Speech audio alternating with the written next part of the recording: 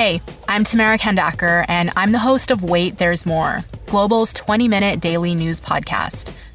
This week, we're dedicating all our episodes to the coronavirus pandemic.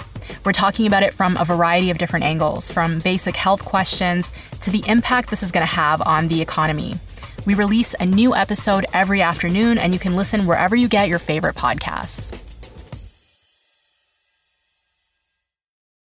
This is the John McComb Show on demand. Subscribe now on iTunes. Listen to the show live each weekday morning, 5:30 to 10 on 980 CKNW and through the Radio Player app. So considering that short window, off-season overhaul that Mark DeSantos had to put the Whitecaps through last winter, I think it's only fair to give him more slack on how things have gone this season, which hasn't been great.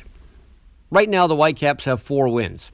That is tied for last in Major League Soccer in that category. But they are tied for first with the most ties in MLS, which sounds kind of weird. 8 draws in total. Now, ties, of course, are better than losses, but despite what a good men's store would tell you, too many ties isn't always good. It's keeping the Whitecaps away from a playoff spot, and Vancouver could really use a playoff berth this year, and not just for the obvious reasons. They need a playoff run to make them interesting again, because quite frankly, the Whitecaps have become boring to some people.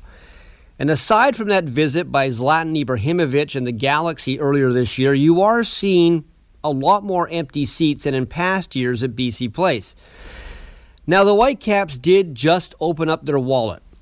They waited for the Moths to fly out, and then they spent money to buy Ali Adnan from his team in Italy. He's been their best player this year. He was here on a loan.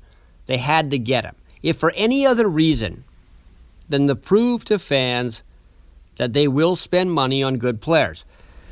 But I think they're going to have to do it again. Now, I know it's an old lament with the Whitecaps. It started when they refused to negotiate a new contract with Camilo a year before the one he had ran out. And of course they didn't, and he ran all the way to Mexico, and the Whitecaps lost the best striker they've ever had.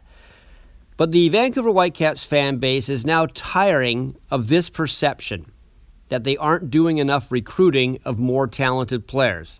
And that's the worst thing that can happen. The Caps are afraid, in some ways justifiably so, that they might misspend big money on a player who treats the Major League Soccer season like a holiday camp and doesn't give it his all in Vancouver.